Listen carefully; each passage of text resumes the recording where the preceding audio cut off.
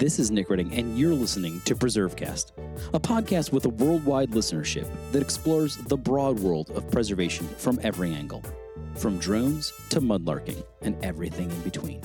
Now, let's get preserving. What is smart growth and why should preservationists care about it? On this week's PreserveCast, we're talking with David Adler, an asset manager from David S. Brown Enterprises, about transit-oriented development, incentives for smart growth, and how historic preservationists can incentivize better growth in their own communities.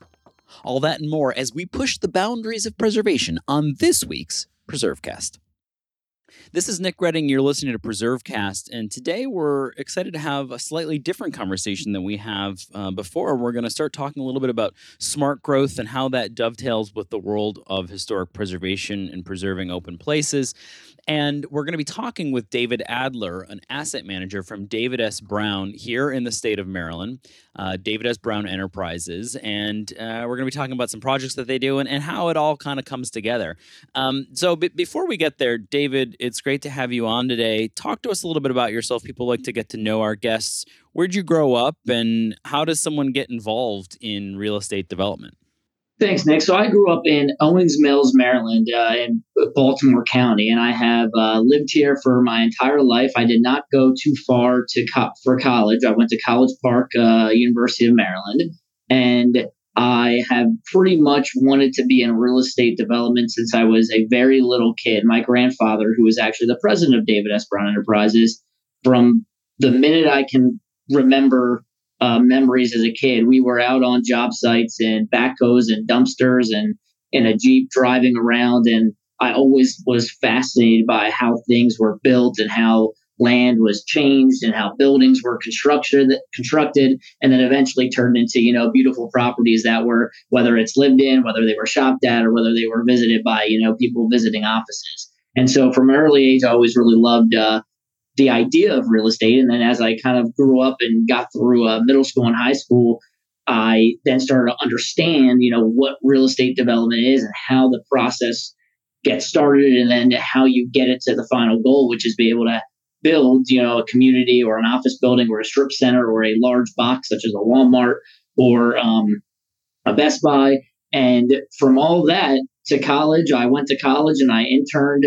Every summer I worked for David S. Brown, and we are a full service company. So it was great because I kind of got to understand all facets of real estate development, construction, management.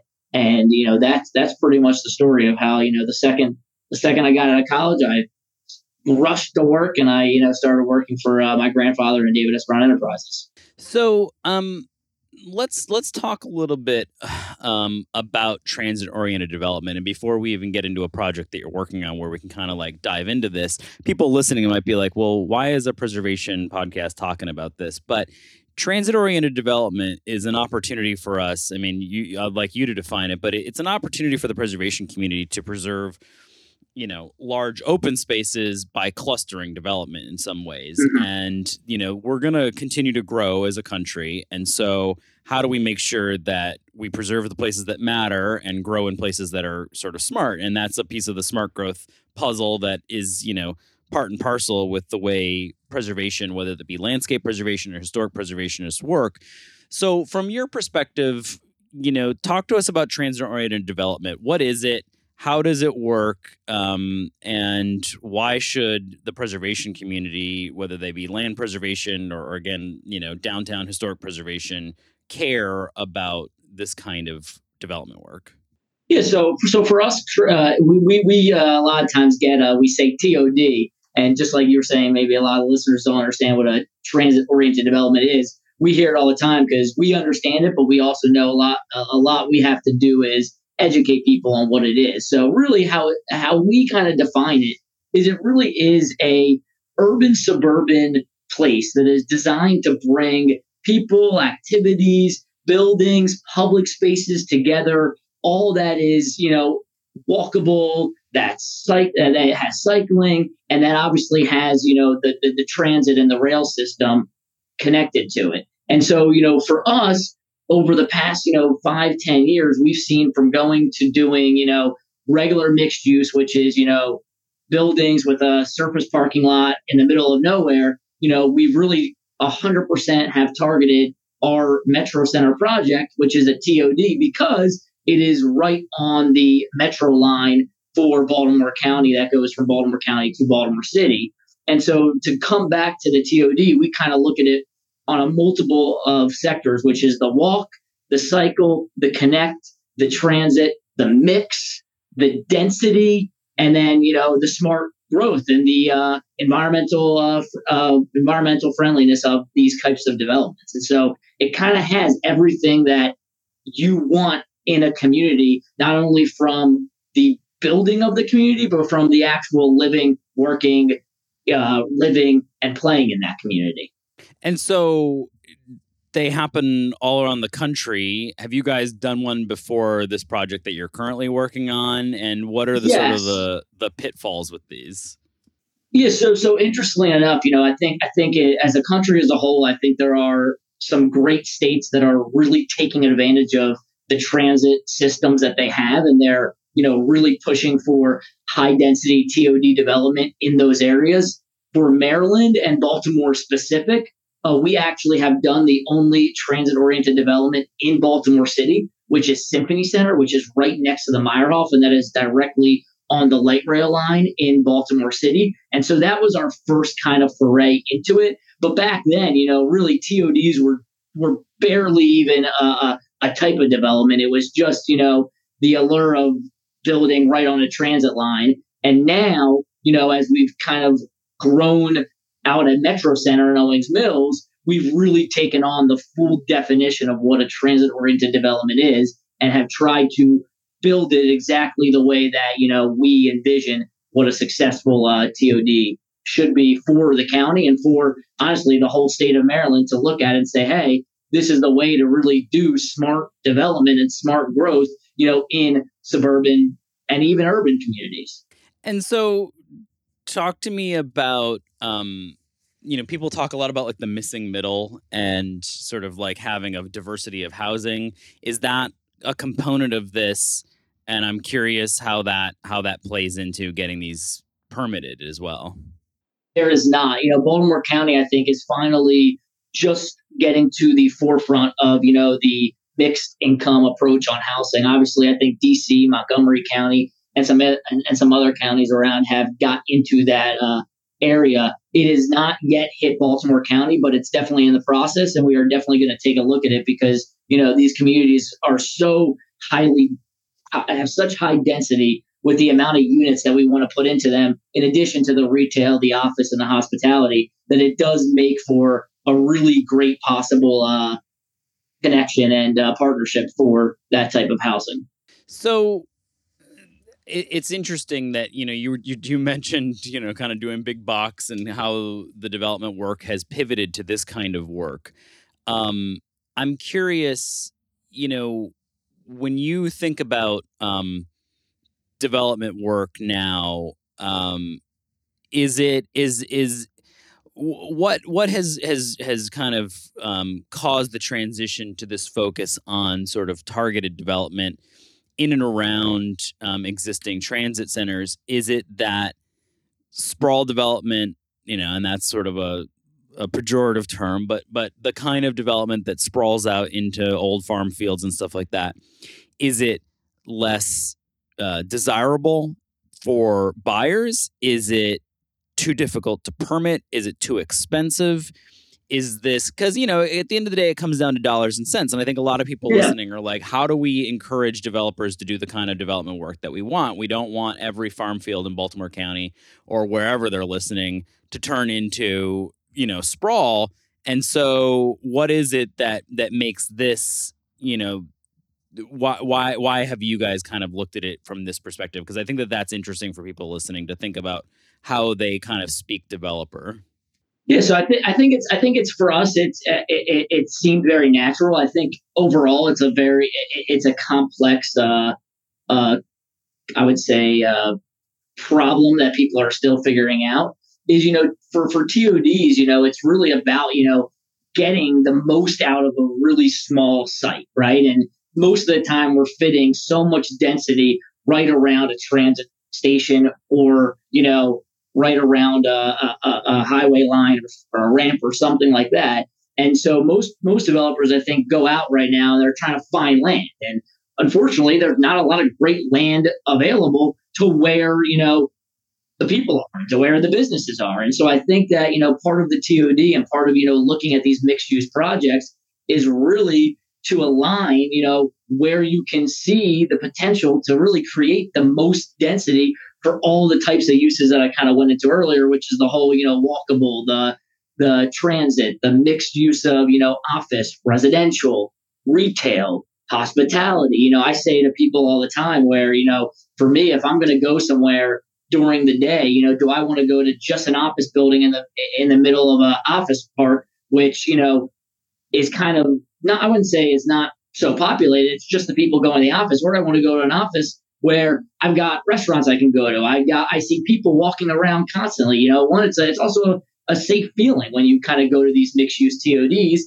because it's a true 24/7, livable, workable community. Whereas you go to a retail strip, the retail strip starts at 12 o'clock and then it ends at 7 or 8 o'clock. But for these mixed use TODs, it's constantly trafficked by all types of people, whether it's the walkable, whether it's the driving through, people getting on the transit, the residents walking through the community, and everything else. So I think it's just a lot. I think to put all that types of use into a development, it takes somebody that has the expertise to do all those types of use. And a lot of the times people just have one expertise. It's you have a multifamily developer, you have a developer that does office buildings, you have a developer that does your strip retail, and your big boxes. And so finding somebody that can put all of those pieces together and actually see it through, it is tough. And that's why I think, you only see them, so much right now. So let's take a quick break, come back and talk about if people want to kind of incentivize these in their communities, what they can do and where you're at on this project and sort of think through the future of these sorts of things. And we'll do that right here in PreserveCast. Historic preservation can't happen without skilled tradespeople to perform the work. And there's a critical need right now for those tradespeople. The Campaign for Historic Trades, powered by Preservation Maryland, is working to meet that need by strengthening apprenticeship opportunities within historic trades. In partnership with the National Park Service's Historic Preservation Training Center and Conservation Legacy, the campaign is currently recruiting for NPS Traditional Trades Apprenticeship Program, or TTAP. TTAP's an intensive 20-week apprenticeship that provides young adults the chance to learn historic trade skills while working on America's most iconic historic sites.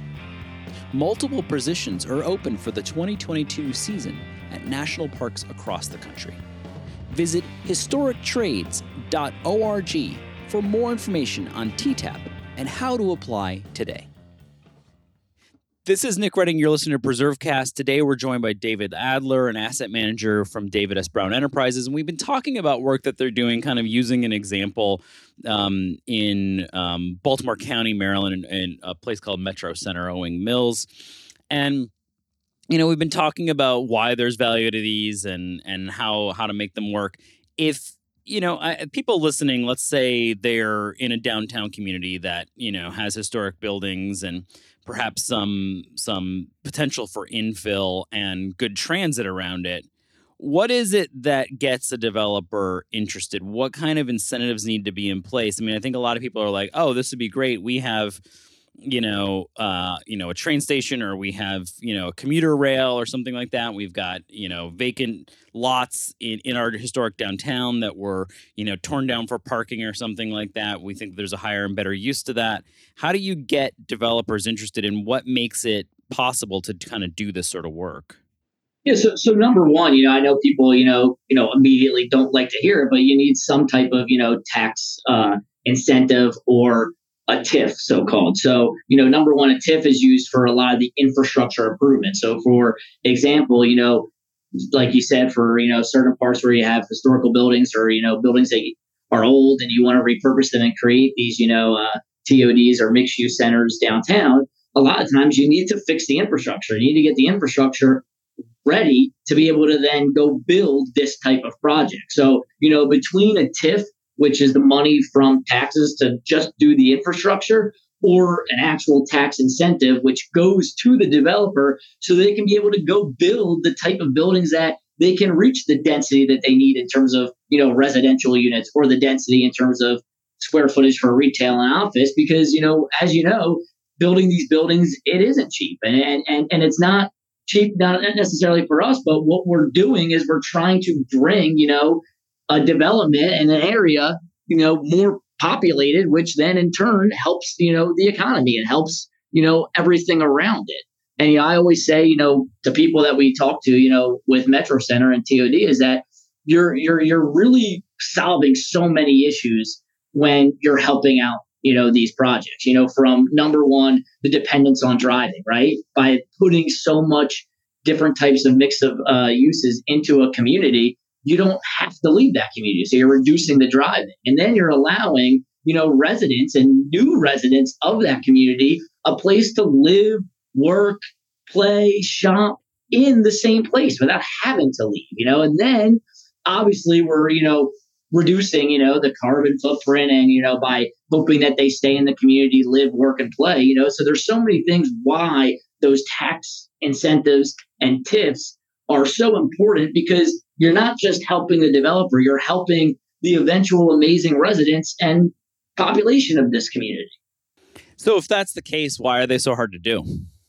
I think because it's a mix of getting, obviously, politicians on board. It's getting the actual, residents on board in these communities, and it's a sway.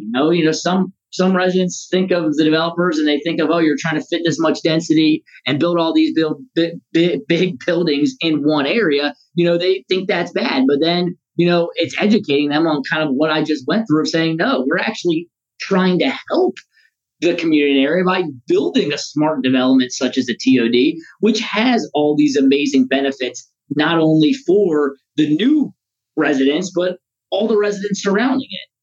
We always say to people, especially with Metro Center and Owings Mills, look at Owings Mills, 10 years ago.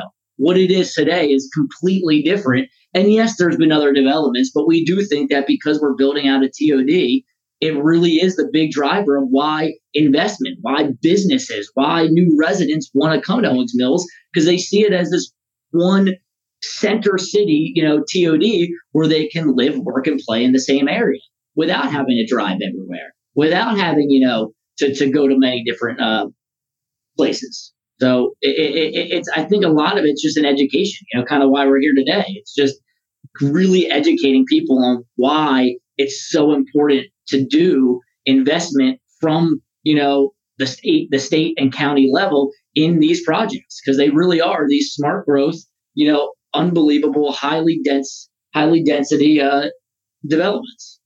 And I think it's interesting too. I mean, we have a diverse audience and a lot of people who look at, the work through the lens of preservation in historic downtowns and historic communities or historic landscapes.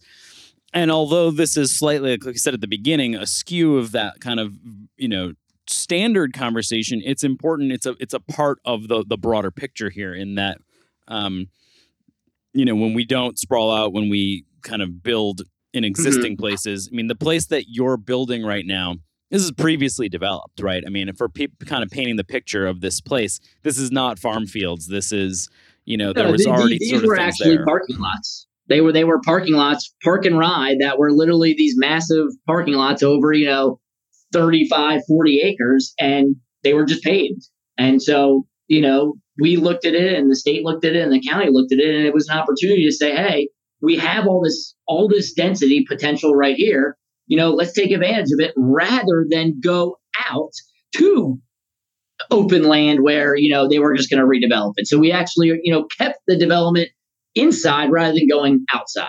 Right. And I think that's kind of the big takeaway there. Go ahead. Yeah, definitely. And to your point, it really hasn't happened much in Baltimore, and has not, happened in Maryland, I think. But I know in a couple areas in the country, in some cities where they've done these TODs inside of cities, what they've done is they've done really interesting things with partnering with the cities and basically building in certain, whether it's a fire department in the building, whether it was a historical building, keeping some of the historical building elements on the outside and building in it and on top of it, right? So there's ways to, be smart about how you do these things. It's just how creative can both sides get?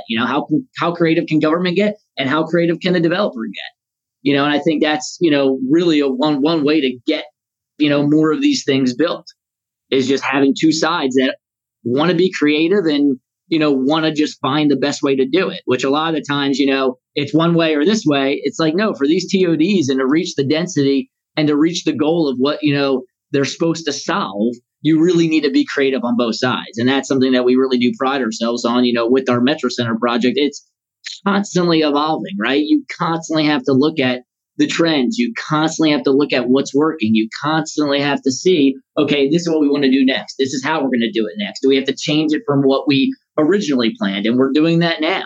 And, we're hoping, that our partner in the county and the state, understand that, you have to be creative and you have to get through some of the challenges, or else you don't have these TODs. Right. And I was going to ask, as we kind of come to a conclusion here, I was curious if, when people are looking at this kind of happening and they're like, well, I want to see more of this in my community, or I want to see this kind of infill in our downtown, or I want to see, this rather than sprawling out. Would you say it's more challenging than just your standard kind of sprawl, build it out, take a flat piece of ground, do it? Is it a lot more challenging to get this kind of stuff done? And is that one of the other barriers, that it's just still simpler to go the other route? It definitely is. And I'll give you a simple example. I think that, if you go to a city and you say, hey, here's this one block, I want to go build an apartment building. It's very simple. You go build just an apartment building, right? You don't have to plan for 5-10 years into the future. When you're talking about a TOD, you can't build TODs in a year or in 2 years. These are 5, 10, 15, if not longer year projects that you as a developer have to go and really plan out the entire thing. You don't have to do exactly everything that you plan out, but you have to come up with the best, density case scenario. And then as you go and start that, that's when you get creative. And you go, okay, are the trends in multifamily, are the trends in office, and you build more of what you can be successful with and what the community needs or what the market is saying. And so that's why it's just a lot harder, because you need somebody who can really see a vision, right? See the vision and not only put it on paper and, get the pretty pictures of all the buildings, but you need somebody who can take that vision and make it a reality. And that's where I think a lot of the challenge is, that once people start going down that road, they eventually fall right back to, it's easy just to go build a 200 unit apartment building and maybe a small office building. And then so right away, you lose all that density and you lose everything, that a mixed use TOD can bring to that area. Yeah, and I think it's interesting, as an organization here at Preservation Maryland that runs PreserveCast, we also have a program called Smart Growth Maryland that focuses on trying to put policies and incentives in place that make this kind of work simpler. I think one of the things that Smart Growth across the country has done a good job of is, we preserve a lot of farms. We draw the line on sprawl. Mm-hmm. But making this kind of work simpler, we don't always do a really good job of that, right? It's easier to say no to development than it is to put incentives in place that allow good development to happen. And so I think that is one of the takeaways. And I'm curious, you talked about TIFs, tax increment financing. Are there other things that, what's your laundry list of things that you wish would take just Metro Center out of it, that you would, that you'd like to see? Is it expedited permitting for TODs? What is it that would make this work simpler and allow us to see more of it happen? Well, I think for number one, I think it's honestly the investment in the transit system. I think that, when you look at state and county governments, they constantly want to put millions of dollars, into smart growth and into, improve ridership and everything that goes with these transit systems. But until you can truly make them efficient, you can make them clean, and you can make them safe, these projects do have, also trouble getting out because of that. It's not just because of the developer, right? If the Metro in Baltimore County and Baltimore City had 30,000 riders a day, I think we'd have 6 more of these types of developments. So number one, it's really the investment into the transit systems, into the rail systems, and I think that's number one right off the bat, and that then plays into what TODs are and what they're great for. It takes cars off the road, it improves traffic, it improves air quality, right? So it's all those things. It really starts with, getting the transit system up to an efficient, I would say, ridership program or whatever. I really don't know exactly what to say when it comes to that. It's just but I think that's an interesting sort of takeaway, particularly, we're having this kind of left of center, or, not left of center, but we're having this sort of conversation sort of off to the sideline of what a traditional preservationist or historic preservationist might be thinking about as the their work or what they should be focused on. But it's like, if you want to make your communities, you want to make infill and developers interested in doing development in your, and bringing vibrancy to places and doing the kind of development that we want to see happen. We also have to be advocates for transit, which I don't think a lot of preservationists even really think about, but it's part of that big puzzle. And, if we want to see the right projects happen, 100%. It's not just saying no to the bad projects. Yeah, and I think for us, at Metro Center, we were in the middle of it right now because, Northwest Baltimore County, where we are, deserves its share of, I would say Baltimore County's investment. Right now, there should be a public-private partnership here, as they have done around the Beltway, such as in, Hunt Valley, Towson, Sparrows Point. They've all benefited from it. I think now it's time to, help Northwest Baltimore County and try to get some of that investment, in our development which is to this, podcast and what you do, which is, smart growth, which is we have a successful TOD already well built out. Let's keep going and getting it to, where we can build it out fully and give the county what it deserves and give the people what it deserves. So we normally ask what you're working on now. I think we have a good sense of what you're working on right now. But before we go, do you have a favorite historic place or site, or a place that you visited recently? Yeah, so I was in Charleston, South Carolina, and they had a historic jail that was downtown, and it was almost like a castle-like structure. And I just thought it was very interesting how it was an old city jail right in the middle, basically, of now a very, vibrant part of the city. And, what they've done around it and what it was. So I thought that was really interesting. Well, it's a great place to end the conversation. David, it's been fun talking with you, getting to hear about this and thinking critically about how we can incentivize the kind of development that a lot of preservationists and conservationists want to see. We're going to grow one way or the other, and it would be good to grow in smart ways. And been interesting picking your brain and hearing a little bit about this from your perspective. Thanks so much for joining us today. Thank you. Thanks, Nick. Really appreciate it. Thanks for listening to PreserveCast. To dig deeper into this episode's story, head over to preservecast.org for show notes and our collection of previous episodes. Don't forget to engage with this podcast by subscribing, commenting, and leaving a review. Follow along on Instagram, Twitter, and Facebook at PreserveCast for even more. PreserveCast is currently recorded in Walkersville, Maryland, and sponsored by the 1772 Foundation, and powered by Preservation Maryland. Thanks for listening, and keep on preserving.